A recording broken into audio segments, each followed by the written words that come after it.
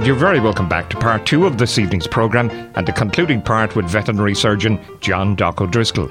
John's father Neelis arrived in Bandon as a newly qualified vet back in 1915, and after qualifying himself, John later joined his father in practice. And the rest, as they say, is history.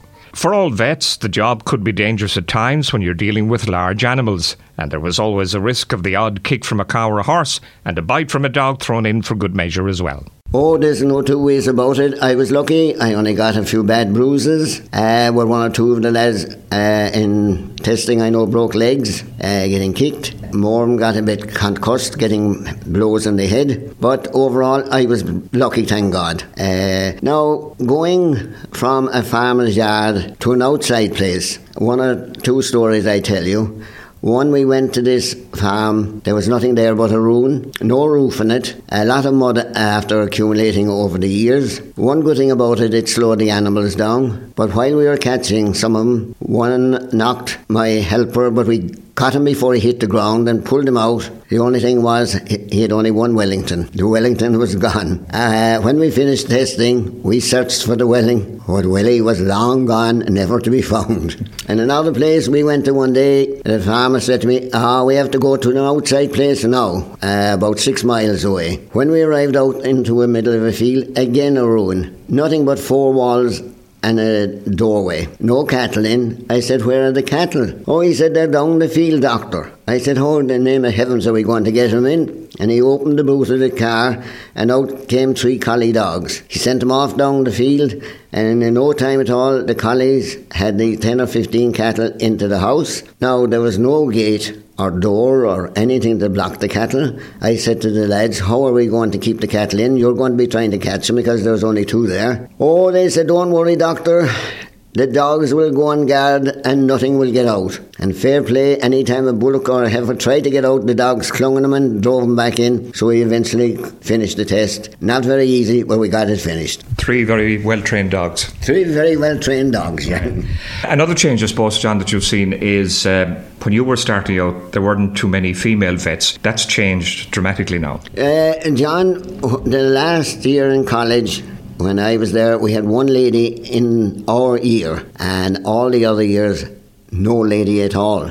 Now, in the present day, it's nearly 60-40 females to males. They seem to do very well. They come out, and some of the girls go into large animal practice. A lot of them will go into small animal practice, and some will go into the department or go abroad.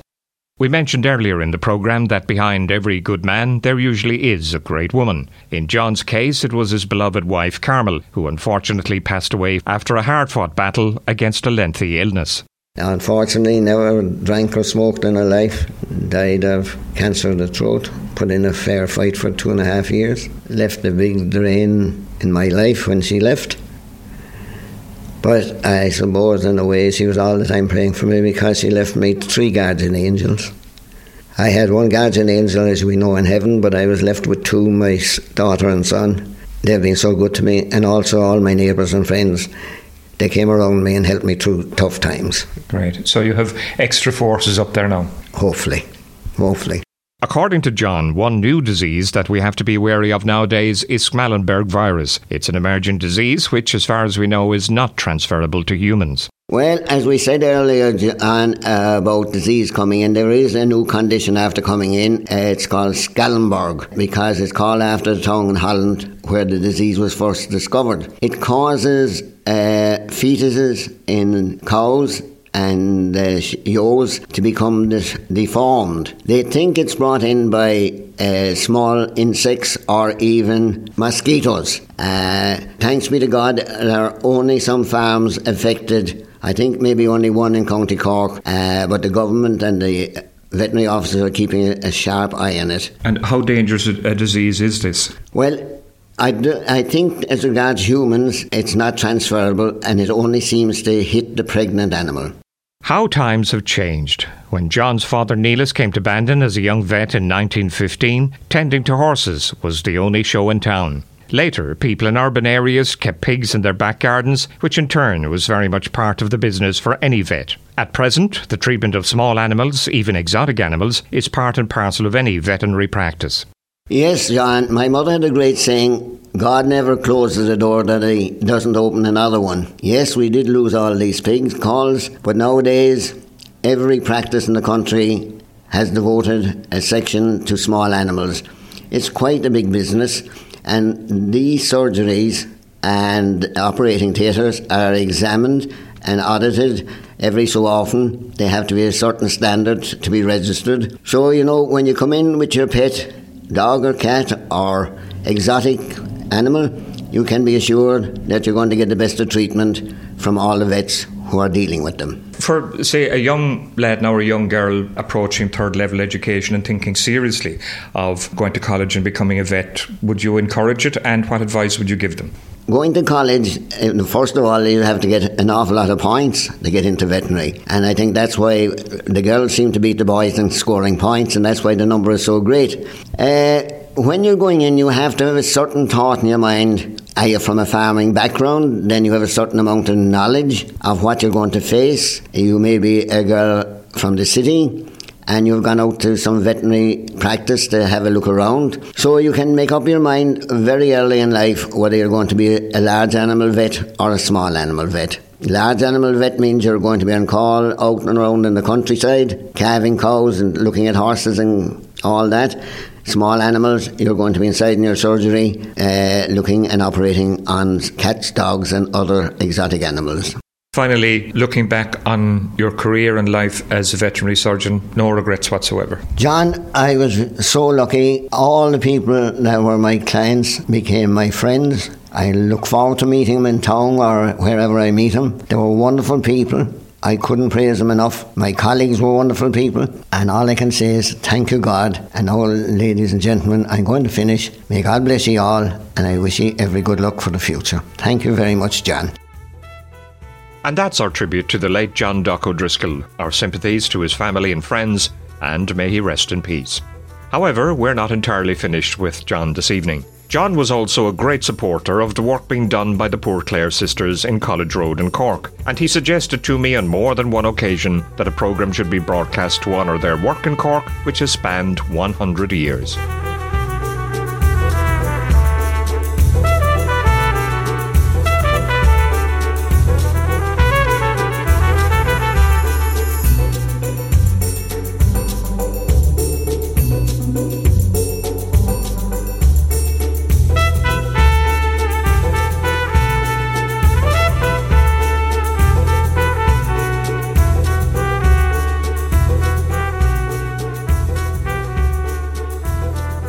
Their vows of poverty, chastity, obedience and enclosure are strictly adhered to every day.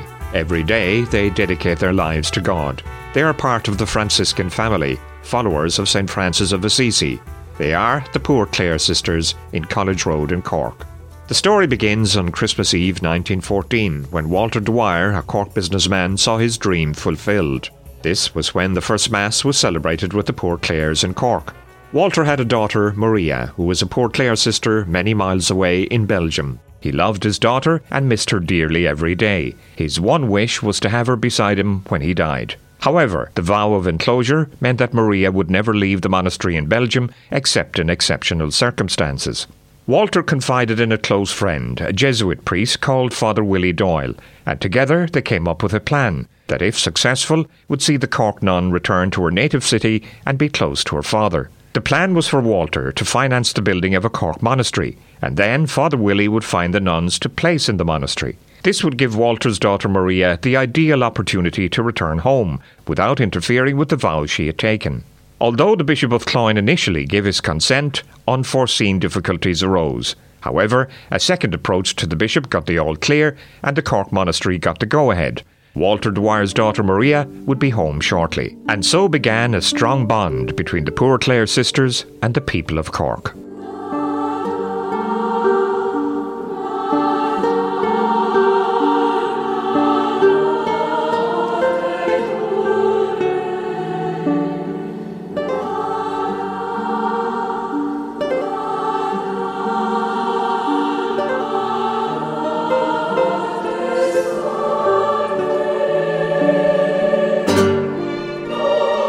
We belonged to the Order of St. Clare, and St. Clare founded the order in 1212. She was inspired by St. Francis of Assisi, who is more famous than she is really, and he wanted to live the gospel in poverty and simplicity. At the time in Assisi in the 13th century, there was a lot of division between the nobles and the poor people, and he felt called by Jesus to live a poor life, and he sought to reform the church through living a poor life. There were other movements that were trying to reform the church as well, but his insight was to live well and by his example witness to reform the church. And St. Clare was inspired by him. She was a young girl when he first had his conversion. He wasn't always such a good lad.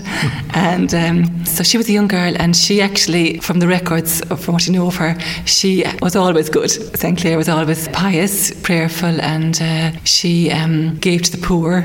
She was from a wealthy family, and she gave to the poor, and she was modest. She was, even though she was beautiful and well off, she wasn't showing off like she was a modest girl. Anyway, she heard of St. Francis and she heard him preaching. They were both from Assisi, and she met him. Apparently one of her cousins was a follower of St. Francis. St. Francis gathered followers around him. So probably through this cousin of St. Clare's, she got to meet St. Francis, and he encouraged her to give herself to Jesus and not to marry, but to devote her life to Jesus in virginity and in poverty. So she actually left home. She ran away from home on Palm Sunday 1212. The actual year isn't definite, but we'll say 1212. So that was how the Poor Clare order started.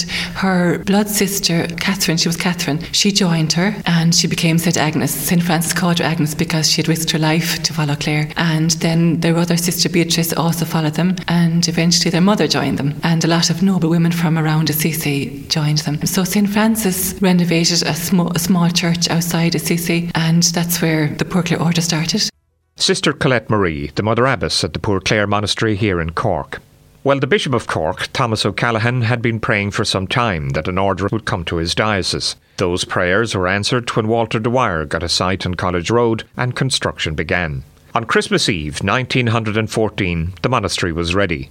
Mother Angela Tate was named as abbess, and she and Sister Maria Dwyer, Walter's daughter, moved into the new house. This was a very special night for many reasons. Mass was said for the first time here in College Road, and on the same night, during World War I, the famous ceasefire took place when soldiers from opposite sides left their trenches and met in no man's land.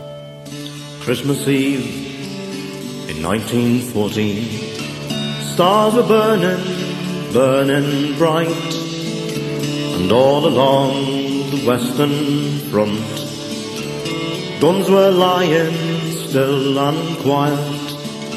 Men lay dozing in the trenches, in the cold and in the dark. And far away behind the lines, a village dog began to bark. It is true to say that the Poor Clare sisters may never have come to Cork but for Walter Dwyer. Walter's father James was a Tipperary man who came to Cork as a cattle drover and settled here in 1820, eventually opening a drapery and haberdashery store in what is now known as Washington Street in Cork. He also started the Lee Boot Factory in 1875. His son Walter took over the business in 1902. 11 years after overseeing the opening of the Poor Clare Monastery in Cork in 1914, Walter went to visit his son in Waterford. While out horse riding, he became drenched during a storm and developed pneumonia. He died in the Bon Secours Hospital in Cork on September 2nd, 1925, next door to the Poor Clare Monastery. His beloved daughter, Sister Maria, died on exactly the same date 40 years later in 1965.